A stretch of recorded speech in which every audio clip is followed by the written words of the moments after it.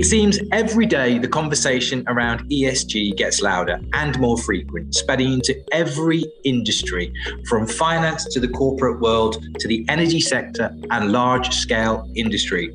Here in the Middle East, there is an evolving discussion about nations' energy mix as they transition away from toxic power sources and the impact they have on planet Earth. And here in the UAE, there is much focus on alternatives, some such as solar power, but an increasing focus on hydrogen and its potential. Now, I'm delighted on AB Talks, as always, to be joined by people far smarter than I. And on this podcast, I'm delighted to introduce Dr Emmanouil Kakaras, the Executive Vice President for Next Energy Business with Mitsubishi Heavy Industries EMEA. Now, to give you the audience a little bit of background about Professor Kakaras, he's been the Executive Vice President of the Next Energy Business at Mitsubishi Heavy Industries EMEA since April 1st this year. But prior to that, he was Senior Vice President for New Products and Energy Solutions at the MHI Group company with Mitsubishi Power Europe since January 2018. And then prior to that, he served as Vice President and Head of Research and Development at Mitsubishi Hitachi Power Systems Europe since September 2012. And his R&D activities mainly focused on flexible operation of thermal plants, on fuel cells, on electrolyzers, the development of large-scale energy storage and the utilization of CO2. And if all that's not enough, he is a member of the board of directors of EU Turbines. Safe to say, he knows what he's talking about, which is more than I can say on any given day. Dr. Kakaras, welcome to AB Talks, this podcast. Thank you. Welcome, and thank you very much for this lengthy introduction. At the end of the day, it's all about Mitsubishi. And it's all about new energy technologies. Well, it's fascinating. I mean, almost on every given day at Arabian Business, we're either covering or talking, about the importance of this. And we've been reporting a lot about hydrogen. So I wanted to start with the question, how much potential, what is the potential of hydrogen? How does it help this region accelerate its energy transition? And of course, the important issue of decarbonisation.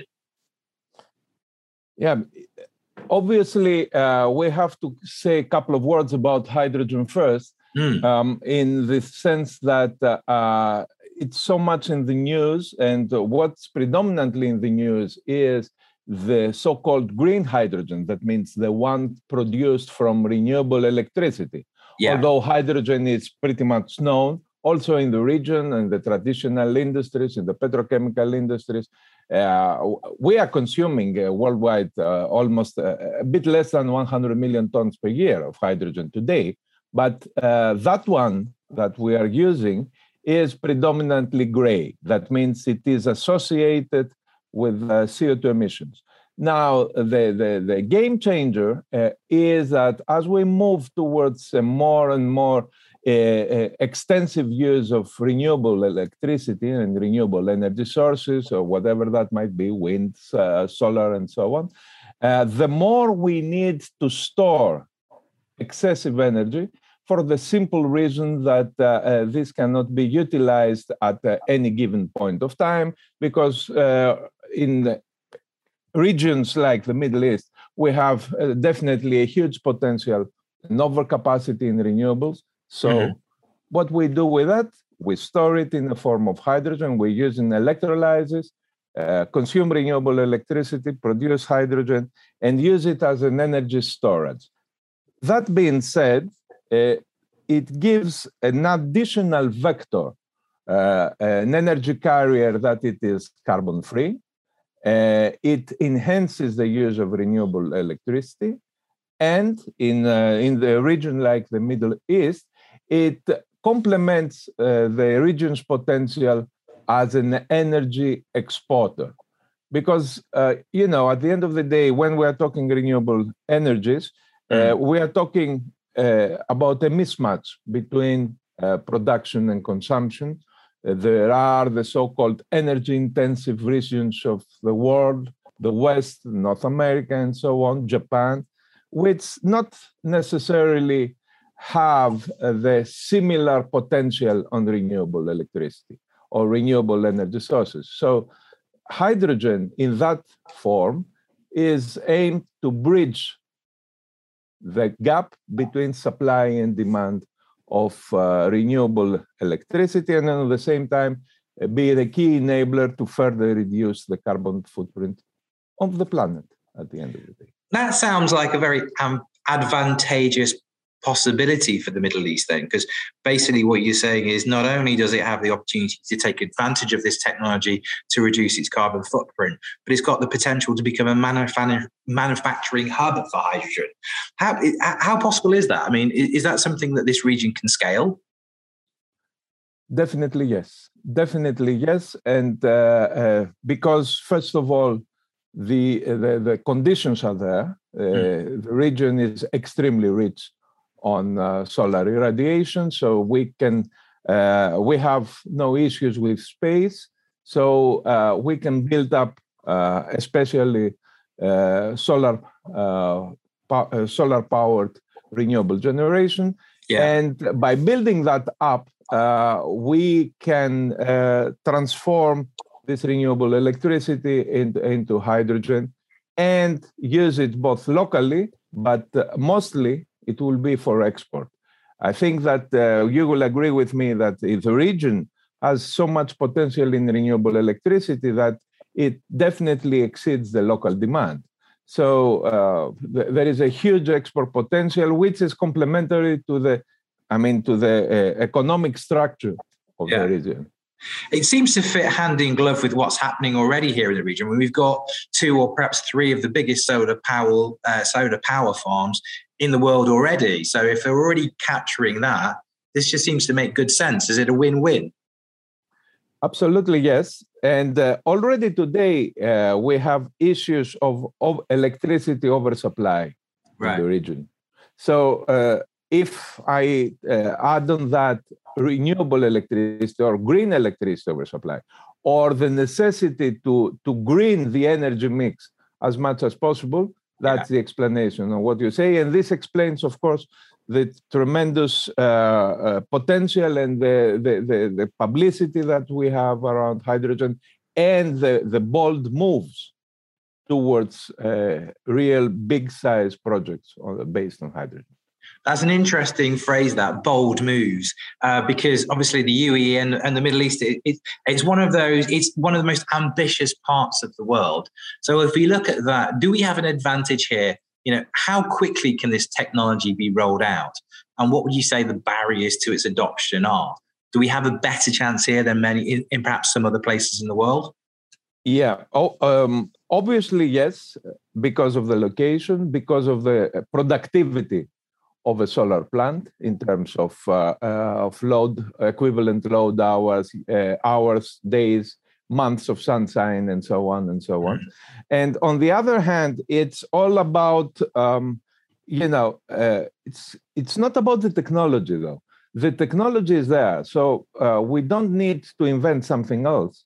We have the basic of the technology, so we have to do it at a bigger scale and with a higher load factor. That means exploitation, time, and scale are the drivers for having competitively priced green hydrogen. And just to stay with the advantage of this region, do we think we have a potential advantage in this is a region, and particularly the UAE, it sets a policy, it has a goal, and it can achieve it, and it basically kind of goes all out to achieve that. So are you seeing genuine energy around the conversation about this sort of energy? If I judge from the recent announcements, definitely yes. So there is a momentum for producing an additional energy carrier, which is hydrogen. There is momentum to green the oil and gas industry in the region. Of course, this will not happen overnight, but I think that we will be witnessing more and more final investment decisions in a number of projects in the region. And of course, it will happen. It will not happen overnight. And definitely, it will not be only green hydrogen. I think this will be complemented with the decarbonization of the gas itself. I mean, we will be looking also in other forms of producing hydrogen, which is equally carbon-free, I would say. Namely, we will see also other technologies that we will remove carbon from the hydrocarbons produced in the region, so that we could have both streams, renewable hydrogen and carbon-free, or what we call blue hydrogen, coming from different places in the region. And this is also complementary to the oil and gas infrastructure that exists in the region. You talk about momentum. The UAE has recently signed a series of agreements with countries such as Japan to accelerate hydrogen and to make Abu Dhabi the region's hub on green hydrogen that we were talking about. How will the countries benefit from this partnership? I think this is not an isolated event. It's part of the region's or the UAE's strategy to attract technological excellence and obtain leadership in renewable electricity and renewable energy sources. This is, it complements a series of projects that also in Abu Dhabi, we had it in the past through Masdar. I was in the region a couple of weeks ago and I delivered a lecture to REACH, to the Al Khalifa University in the new research center on carbon and hydrogen. And I see technological excellence in the region. So it's not the site only, it's know-how, it's cutting-edge technology, is attracting new scientists, attracting talented engineers. So it's more than, exploiting the aim plus sunshine. And I think that's what the government of UAE has recognized, and they take these steps with bilateral agreements, with technology exchange, having UAE as a great showcase at large scale for innovative energy technology. It seems like it's the right time to be having this conversation because, we've got Expo 2020 in the UAE, which is all about sustainability, opportunity and mobility, and it would seem that this ticks all three of those boxes. And we're on the eve of COP26 back in Glasgow just at the end of this month start, so it seems like the perfect time to be having this conversation. Tell me, and for the uninitiated out there, how are companies currently incorporating hydrogen into their products, and what are the anticipated benefits, particularly bearing in mind the economics of the technology at this stage? First of all, hydrogen is the key enabler for decarbonization.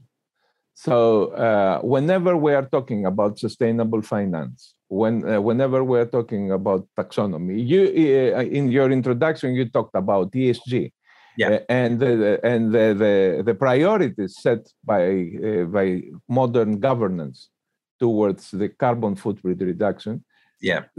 All these speak for the introduction of greener technologies. So that's a wider framework.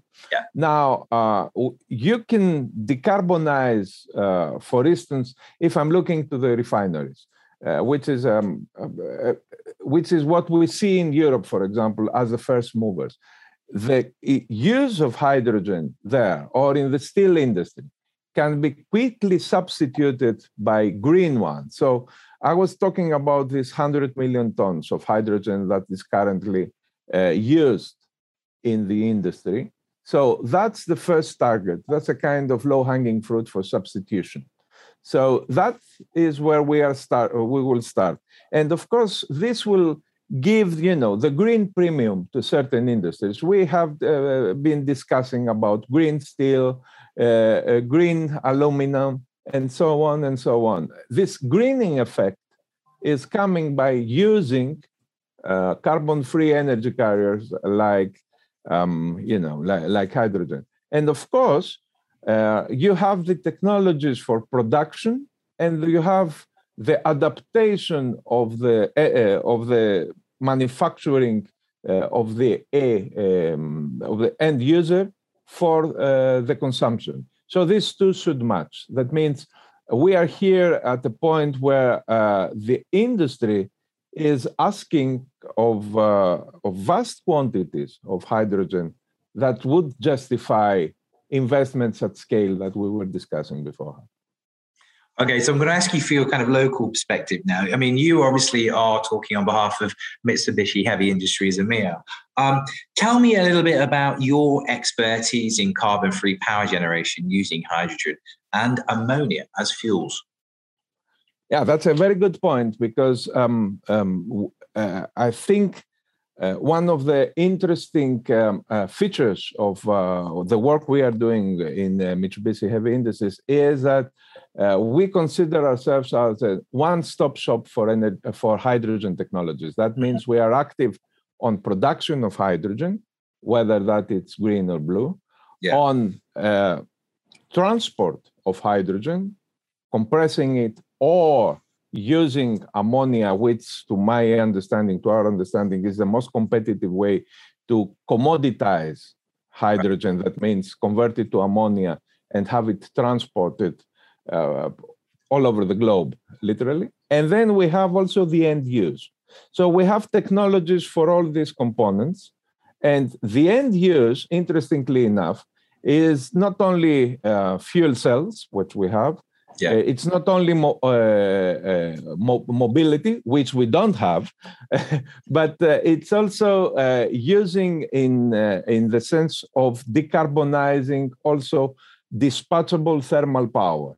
In simple words, you can adapt and we have the technology for that, adapt our gas turbines, which are well known also in the region, in the different power plants, in the different power islands.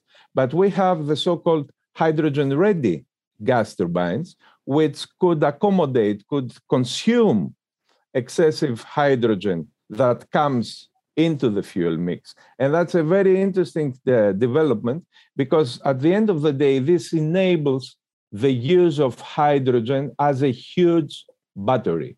I think this highlights the importance of hydrogen as a mean of energy storage, which is the key role of hydrogen in the energy mix. And with our technologies, and I think future will show that this is very important if we would like to achieve what we call deep decarbonization.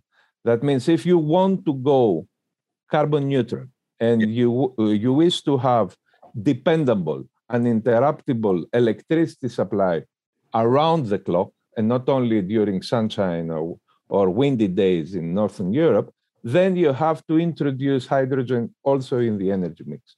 And the technology for that is the hydrogen-ready gas turbines. I mean, it just seems that hydrogen is just on the top of everyone's lips at the minute when we're talking about this. I was even having a conversation earlier this week with a company that's creating hydrogen-powered aircraft, and that's the future of mobility in that space. So it's clearly a growing conversation. And if we look across the border, Saudi Arabia has also expressed its ambition to become a global powerhouse in hydrogen production. And similarly, the UAE has recently announced its net zero 2050 strategic initiative. So what are your thoughts around this? Do you think Middle East government policies and strategies on hydrogen are enough to accelerate its adoption? I think if I'm taking a step back and look at the similar experiences we are having in Europe, for example, where we have adopted equally ambitious role and targets and policy measures, we have to create a stable regulatory environment to enable investments to happen.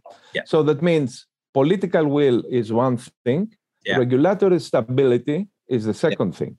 And then the market will choose the path that will lead to a massive rollout of the enabling technologies, and it will be carbon-free hydrogen among for us, it will be the key one to enable the full decarbonization. And of course, I was I was in the region when I heard the announcement about the UAE going equally like the European Union towards carbon neutrality in 2050. Yeah. And I think that because of the structure, the economic structure over there, it will be easier to achieve than in, for instance, in the European Union. If the political willingness is there, and if the regulatory, the regulation is set into place, and deciding regulation in UAE is much more easier, I think you will agree with me, than deciding regulation in the European Union, where you have to have 27 member states, governments, European Parliament, and so on. No, we have an agile structure in which regulations can be created, drawn up, and then implicate, and put into practice. You've been incredibly generous with your time. I'm just going to ask you one last question, which is kind of your personal thoughts. You're working in a sphere here that potentially makes the planet a better place. How does that feel, and what's exciting you over the next 12 to 24 months ahead? It's a very good question, because I have to start by acknowledging that I have 25 years of background in research, development. I was training scientists, and still I'm a part-time university professor. So research was what I was doing all my professional life before joining the industry. So personally, I'm excited because we are living in a time that the time between research and development and prototype building to the industrial implementation at full scale has been shortened because of the ambitious target setting and so on. So I feel quite fortunate that I'm living in this time, because what I was doing in my lab early 2000 is now today's practice. So and that is a message that I'm conveying to my team and to my students. And interestingly enough, our business attracts the bright minds again, as it used to be in the earliest times of developing the power industry. Having said all that, I think that in the next couple of years, we will be focusing in realizing the first big full-scale projects. And I mean projects on the scales of multiple hundreds of megawatts of electrolyzers that would deliver green hydrogen. And this is a clearly first-mover advantage. And we are putting resources, we are talking with partners, and we think that this will be the game changer. By the mid of this decade, we have a very clear view how the full-scale projects will look like, and what is the steps, the means, the funding mechanisms that we have to put together to implement this very ambitious strategy. So I think the next 2 or 3 years will be quite exciting, and then we have to rush from 2025 onwards. That's what I'm looking for the future. Fascinating future ahead. Dr. Kakaras, thank you so much for being so generous with your time this morning. A fascinating conversation. And I wish you all the success with your projects moving forward. Thank you for joining us on AV Talk. Thank you very much. Thank you for having me here. I've enjoyed this conversation very much. Thank you very much indeed.